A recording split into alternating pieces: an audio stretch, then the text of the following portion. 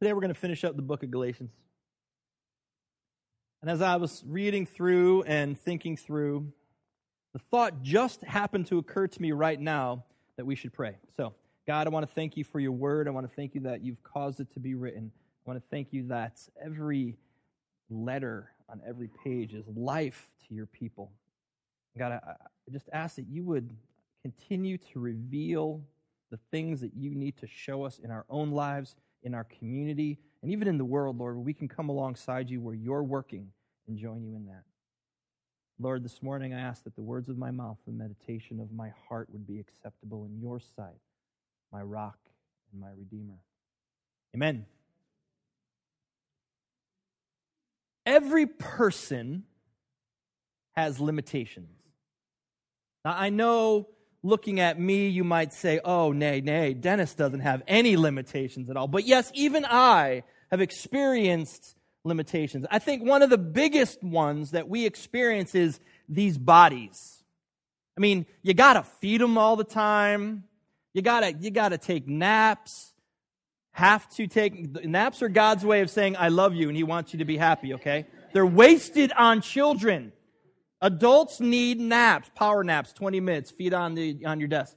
Amazing. Anyway, I digress. So you got to take naps. We're susceptible to the elements. We get cold, and we get rainy, and we catch colds, and we get sick, and all of these things. And then just add in a sprinkling of this thing that we call old age.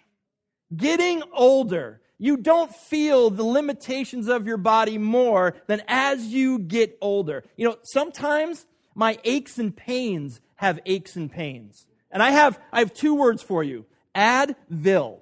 It can be your friend. And none of that, the suggested dose, it's a suggestion. Okay? 3, 4. Sometimes you got to kick down 5 just to kind of come even and not be grumpy during the day. I watch my son Ethan. He plays lacrosse, and it's a pretty physical game, and he's pretty good at it, so he's pretty physical. And he'll be running, and he'll take a fall, he'll take a hit, and he'll hit the ground. And most times, if he's not milking it, he'll bounce right back up again, and he'll continue to run. And I sit there and I go, man, like if that was me, I would need an entire week, 3 trips to the chiropractor, I'm sure. An entire bottle of Advil. That's if and only if I was able to limp myself to the car and drive home. But the only solace I have in that whole thing is that someday he's going to be my age and he's going to feel the same things that I'm feeling right now, and he's going to think the same thing about his kids. And so we all suffer. I don't know if suffer is the right word, but we all have these limitations on ourselves. And then let's just add other things. We all have to work. Well, obviously, at least in this community, nobody gets a Lexus here for Mother's Day. And so we all have jobs. We have to work. We have to pay the bills. And most of us pay our taxes on time. And so we have the limitations of those things. And we have to obey the restrictions, though good restrictions, but restrictions all the same of things like laws. And we have to make sure that we don't speed and we come to a full stop at the stop sign and not just kind of roll through. And yellow doesn't mean speed up. It means slow down. All of these things that just kind of put limitations around us. Over and over again, we see that there are limits and restrictions in this life. But within all of them, within everything, we can live free in Jesus Christ. We have freedom in Jesus Christ. See, freedom for the Jesus follower is not just a word, it's not just an idea. It's the center of who we are. It's the center of our reality. And people who live in that freedom live in faith in Jesus, live in faith in God. And there's a certain freedom that just goes beyond what the world offers. Some philosophies will say that freedom is really just an ideal that we're never going to really get to. It's just a big farce. And that things happen because they're the reaction of other things that have happened. So what has happened is based on something that's happened before, or they might say that what's happening is just based on some type of natural laws that are taking place within the world, within whatever situation that you find yourself in. It's actually called determinism. And we see people kind of living like that in our culture. People that are just reacting to whatever life seems to be throwing at them. They're always in this reaction mode. They never seem to be very proactive. It's always just reactive. You have people who are just going to buy whatever the TV commercials tell them to buy, whatever the celebrity endorsement tells them to buy. They're going to buy that because they almost don't want to or seem to think for themselves. Or they're told how to think or what to think by some of the more stronger personalities that we have in our world, like Dr. Drew, Dr. Phil, Oprah. I think we can even put Ellen into that group. You don't like Ellen? I kind of like Ellen. Anyway, I digress.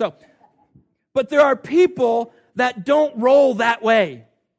There are people that don't get caught up in all of those things, all of those philosophies, all the things that the celebrities say, and all of the self-help gurus. They are people that not only believe that freedom exists, but they live and they walk in it. Because their freedom is not based upon the world. Their freedom is found in Jesus Christ. Their freedom is not based upon something that's manufactured, some self-help book, some guy speaking to them through the TV. Their freedom is found in God through Jesus Christ. And that's a complete freedom, man. That's holistic. That's emotional. That's physical. That's spiritual. That encompasses everything. That's the freedom that we're talking about. And the symbol of that freedom is nothing else than the cross of Jesus Christ. And as we end the book of Galatians, Paul is going to use the cross of Jesus as kind of the exclamation point for freedom. And so we're going to read chapter 6, verses 11 through 18, and then we're just going to jump into, or we're going to check out, we're going to kind of pick through this a little bit, but I want you to get the whole picture towards the end of the letter here. See what large letters I use as I write to you with my own hand. Those who want to impress people by means of the flesh are trying to compel you to be circumcised. The only reason they do this is to avoid being persecuted for the cross of Christ. Not even those who are circumcised keep the law, yet they want you to be circumcised that they may boast about your circumcision in the flesh. May I never boast except in the cross of our Lord Jesus Christ, through which the world has been crucified to me and I to the world. Neither circumcision nor uncircumcision means anything. What counts is the new creation. Peace and mercy to all who follow this rule, to the Israel of God. From now on, let no one cause me trouble, for I bear on my body the marks of Jesus. The grace of our Lord Jesus Christ be with your spirit, brothers and sisters. Amen. This is the end of the book of Galatians for Paul. But we're going to spend our time kind of in verses 14 to the end. Now look what it says in verse 14. May I never boast except in the cross of our Lord Jesus Christ. Now we got to stop right there. Living in freedom, Jesus' freedom, God freedom, is about abundant life. It's about the abundant life that Jesus said He has come to give us. Life in abundance. And so it's about passion and it's about purpose. It's God purpose for your lives. It's this God passion for our lives. It's new and it's exciting. Even the mundane everyday things could hold meaning and reflect the holiness of God in your life. But what's interesting to me is Paul's words here. May I never boast except in the cross of our Lord Jesus Christ. He doesn't boast in the freedom that he has in Jesus. He doesn't boast in the freedom that he has because of Jesus. He boasts in Jesus and His cross. Okay, just in case you don't know, the cross is about being crucified, where they nail you to something like this, and they put nails into your hands, nails into your feet, and they kill you on that. That doesn't seem like freedom to me, but this is what Paul will boast in. Crucifixion, it's about people kind of pushing and shoving and grabbing for their piece of the pie in this world. It's about people trying to get their own way, wanting to get their own way, and making sure nothing gets in their way when they want their own way. And they're going to do whatever they have to do to make sure that they get it. Maybe even cause death.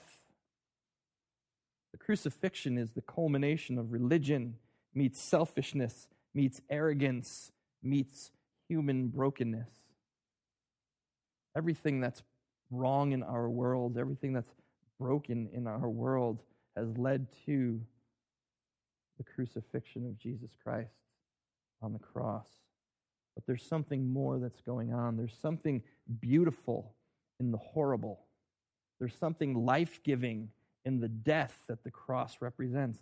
Jesus, who is God with us, came into this world to live with us. Jesus, who is God, came into this world to live with us as one of us.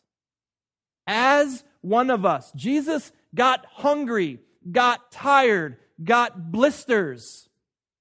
Jesus grew in age, and I'm sure the aches and pains of first century living wore on his human body. Jesus came to this earth as God, but to live as one of us with us. A world where sometimes it seems more wrong happens than right. But the crucifixion is God taking part in the brokenness of this world, redeeming it from the inside out. Not by waving some magic wand to his, not by standing on the outside trying to fix it, keeping his hands clean. God came and got his hands dirty for us. It was his plan all along, his plan of redemption, that he would send his one and only Son. You see, here's evil only wins when it causes a person to repay evil for evil. You tracking with that? Evil only wins when it causes someone to repay evil for evil. And almost like it breathes life into evil. It takes on a life of its own. The person who stands firm and refuses to pay back evil, it's that person that evil has no control over. And isn't that what Jesus did? Jesus never repaid evil for evil. He took it. Maybe we could say he absorbed it until finally this whole thing, all this brokenness, all of this evilness ran its course and it couldn't do anything to him anymore. It finished with his crucifixion on the cross. Nothing more could be done. And he never repaid evil for evil, but only gave blessing. And as Paul writes this, and I'm thinking through this, I got to think that there's so much more that he can boast in about Jesus. I mean, he was the Lord of all of creation. There's a story in the Bible, right? The boys are on the boat, and he's crashed out in the front of the boat, and this storm kicks up. And these seasoned fishermen are freaking out. They think they're going to drown. And they're running around, the storm is raging. They're looking at Jesus, and he's just crashed hard. And they're like, look at this guy, he's sleeping. And they wake him up, and they're like, don't you care we're going to die? And Jesus is like, oh, man. He gets up, he looks out over the storm and says, be quiet. And the storm goes away.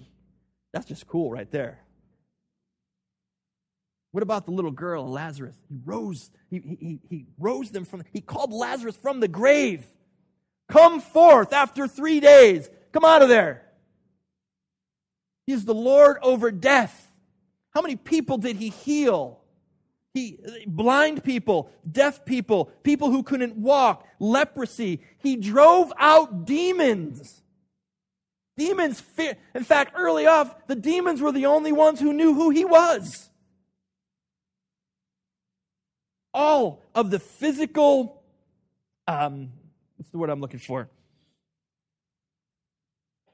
Everything physical and everything spiritual answered to Jesus Christ. All forces we're subject to him. And Paul will not boast in any of it except the cross of Jesus Christ. Because the cross is the very place where God, through Jesus, entered into our everyday junk, into our everyday brokenness. It's the place where good kind of meets bad, where light wrestles darkness for control. It's the place where hope and despair kind of take up the same moment sometimes. God, through Jesus, entered into that place. The place where we all start with the best of intentions, but we seem to give up way too quickly and just way too easily. Paul boasts about a God who came into this world in all of its ugliness and meanness and darkness and confusion. God came into this world and he proclaimed once and for all, I win. That's the God that Paul boasts in. And he continues on. May I never boast except in the cross of our Lord Jesus Christ, through which the world has been crucified to me and I to the world. It's an interesting idea that he's wrestling with, because I believe that Paul is saying that the meaning of his own life is found also in the cross. Found also in this symbol of God coming into the world, into all the brokenness, and say, guess what? I am God and I win. Paul doesn't just write about freedom. Paul lives freedom. And he didn't get free by making all the right moral choices and kind of pushing against the culture that pushed against him. He didn't get his freedom from his superior education taught by the leading scholars of his day. He didn't get his freedom by just retreating into a monastic life and just keeping away from the influences of the world. That's not how he found his freedom. He had freedom when he was in jail. He spent a lot of time in jail. He had freedom when he was shipwrecked. He had freedom when he was being beaten and whipped. He lived freely when people came against him and wanted to argue with him about faith and theology and philosophy. He never ran from a challenge or a difficult situation, and his life was filled with them. But yet he continued to live free. He never, at least not in the scriptures that I read, did Paul ever take the easy way out. Never took the easy way. In fact, I think if the world would define his life, they would say, first of all, he was crazy, and that this guy didn't live free at all. You're not free in jail. But yet Paul lived, breathed, walked in freedom. And he finds it, and that freedom finds him in the cross of Jesus Christ, where the world has been crucified to him. The world to Paul doesn't matter anymore. Not in the sense, I don't care about people, I don't care. Just all of the luxuries and all of the things that we could have, it just didn't, doesn't care about them. What he cared about was living his life in the freedom that the cross gave him and to share the gospel with others, that Jesus would be glorified. Where the world was crucified to him and he was crucified to the world. Because, here's the kicker. To be free is about what God is doing, not what you get to do. To be free is about what God is doing. Let me do my best. And when my best comes up short, and it will eventually, I can watch and see what God does. Let me fail at my worst, and I know that God can step in and do what only God can do. Let the world try to do its best for whatever it thinks its best is. And when it's not enough, we can let God step in and do what only God can do. Or let the world come at you with all it's got and all of its ugliness and all of its hatred, and you do not have to fear because you live in the freedom of God being able to work.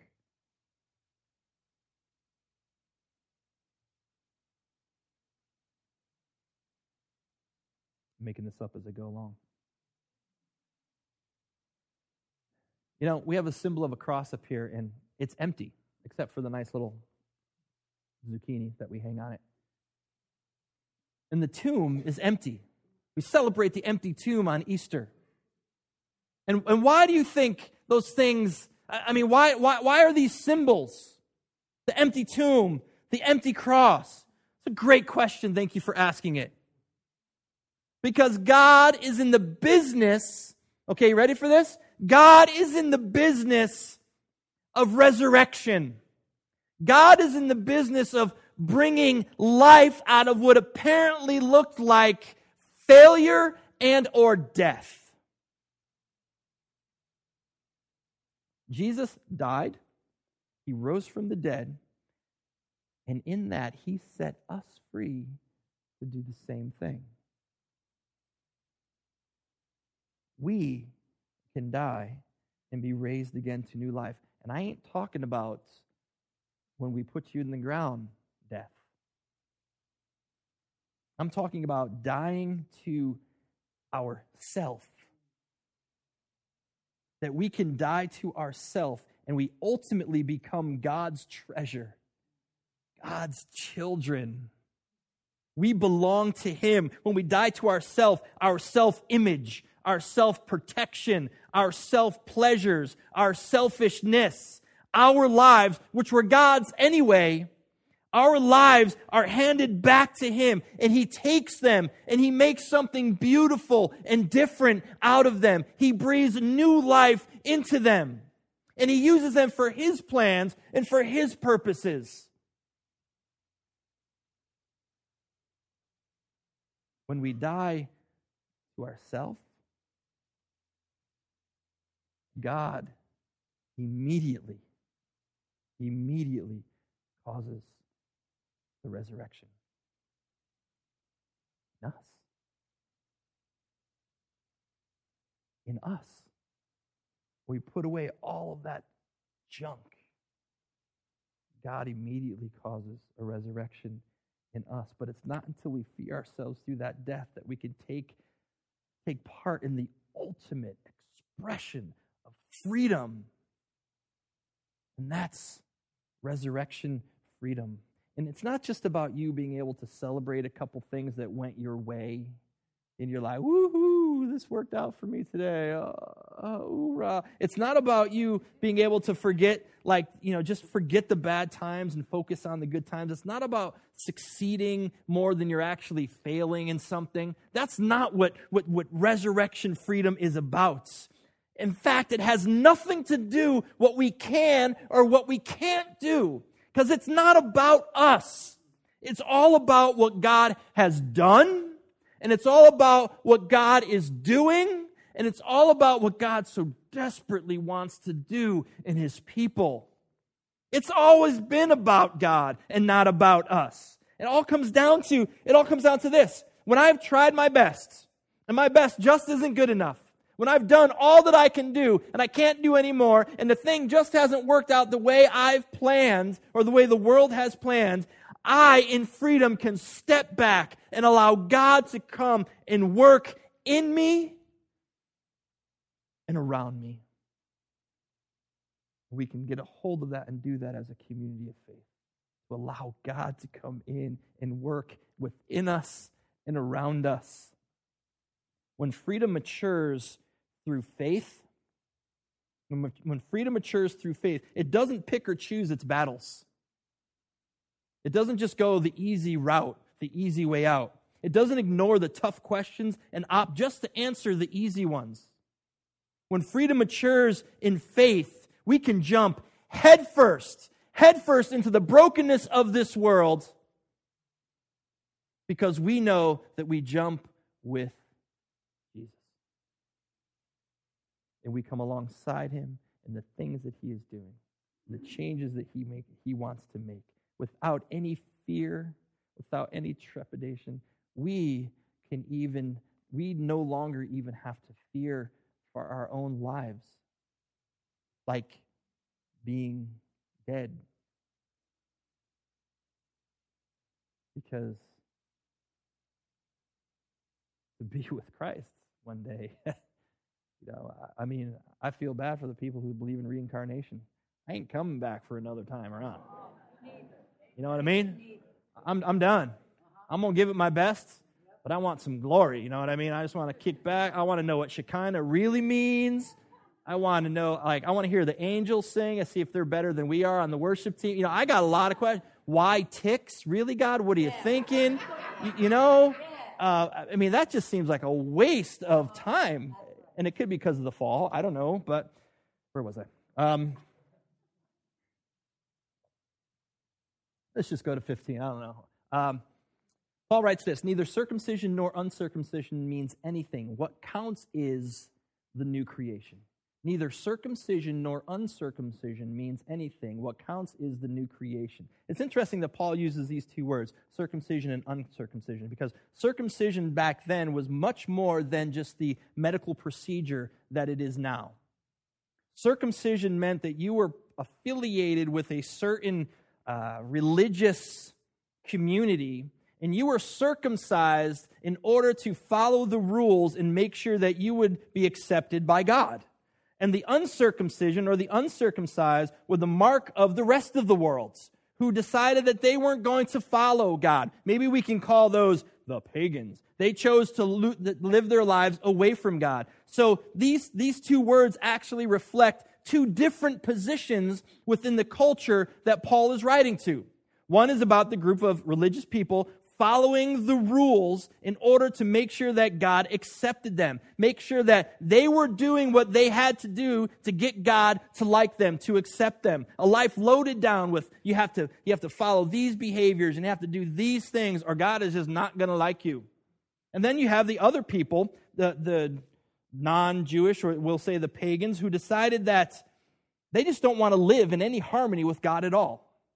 They would live, in fact, their philosophy, what was acceptable to them was, hey, whatever makes you happy. Go and serve whatever God you want, whatever God kind of fits your personality, whatever is going to make you happy. Maybe we can say that the rest of them were living sowing to the flesh. Now, these two positions, they're still alive and well in our world today. There are people who live their lives very seriously, taking a moral ideal as the ultimate way to live their life. And they take it very seriously. In fact, they try to get people to join their team or their program or their religion to live the moral life that they have chosen, they have decided to choose. That is the only way to get God to love you.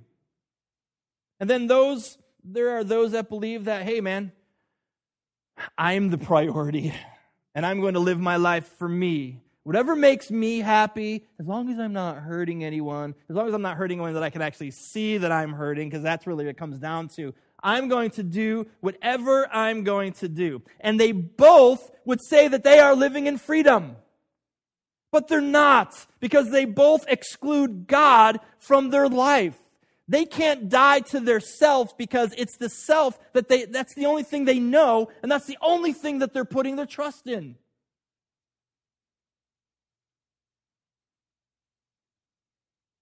If we are living with God, then guess what?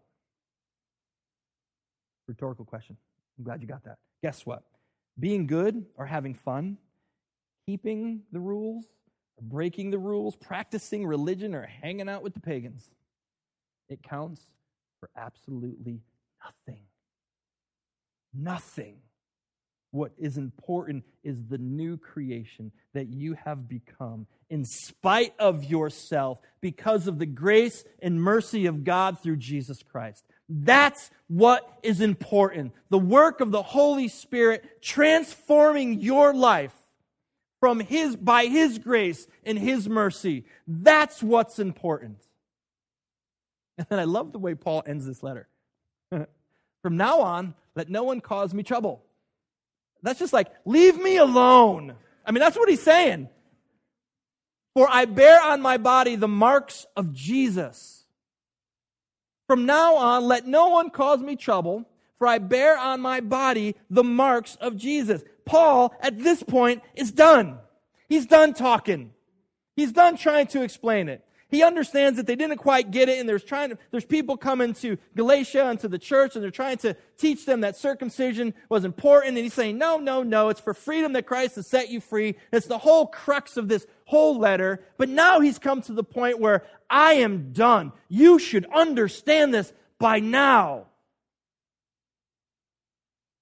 I'm done talking about this. Don't bother me anymore. For I bear my body marks of Jesus. You know, just in case, again, if you didn't know, when you get nailed to one of those things, they use big nails. And those big nails leave big holes in your body.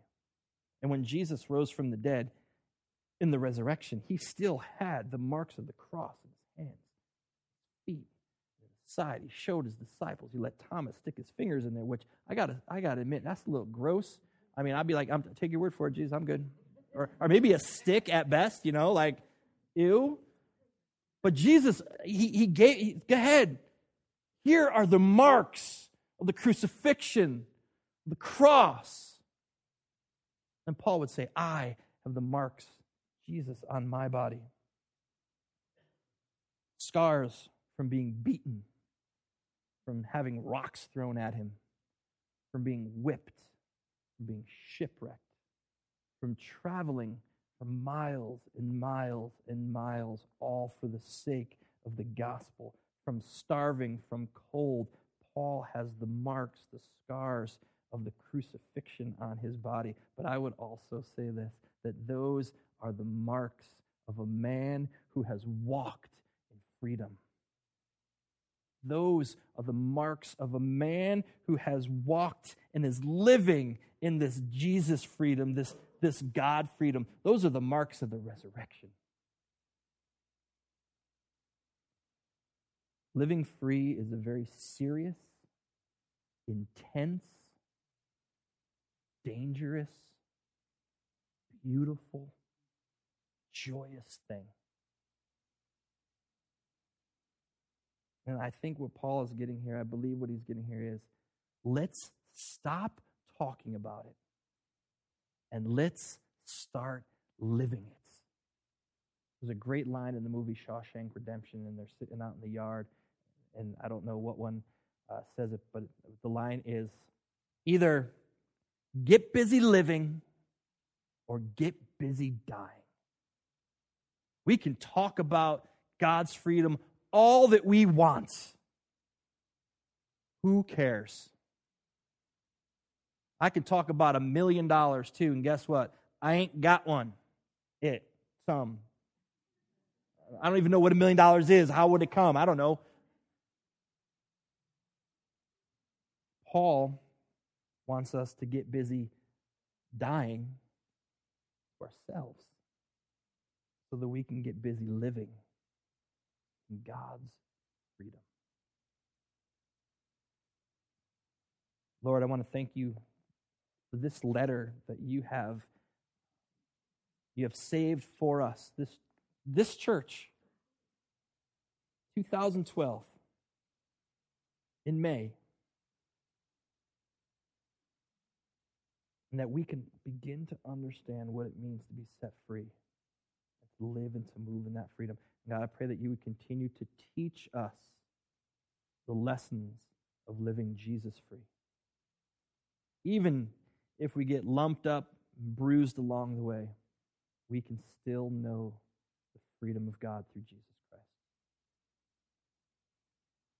Amen? Amen. Hey, I love you guys. I love the moms a little more today. And we'll see you next week.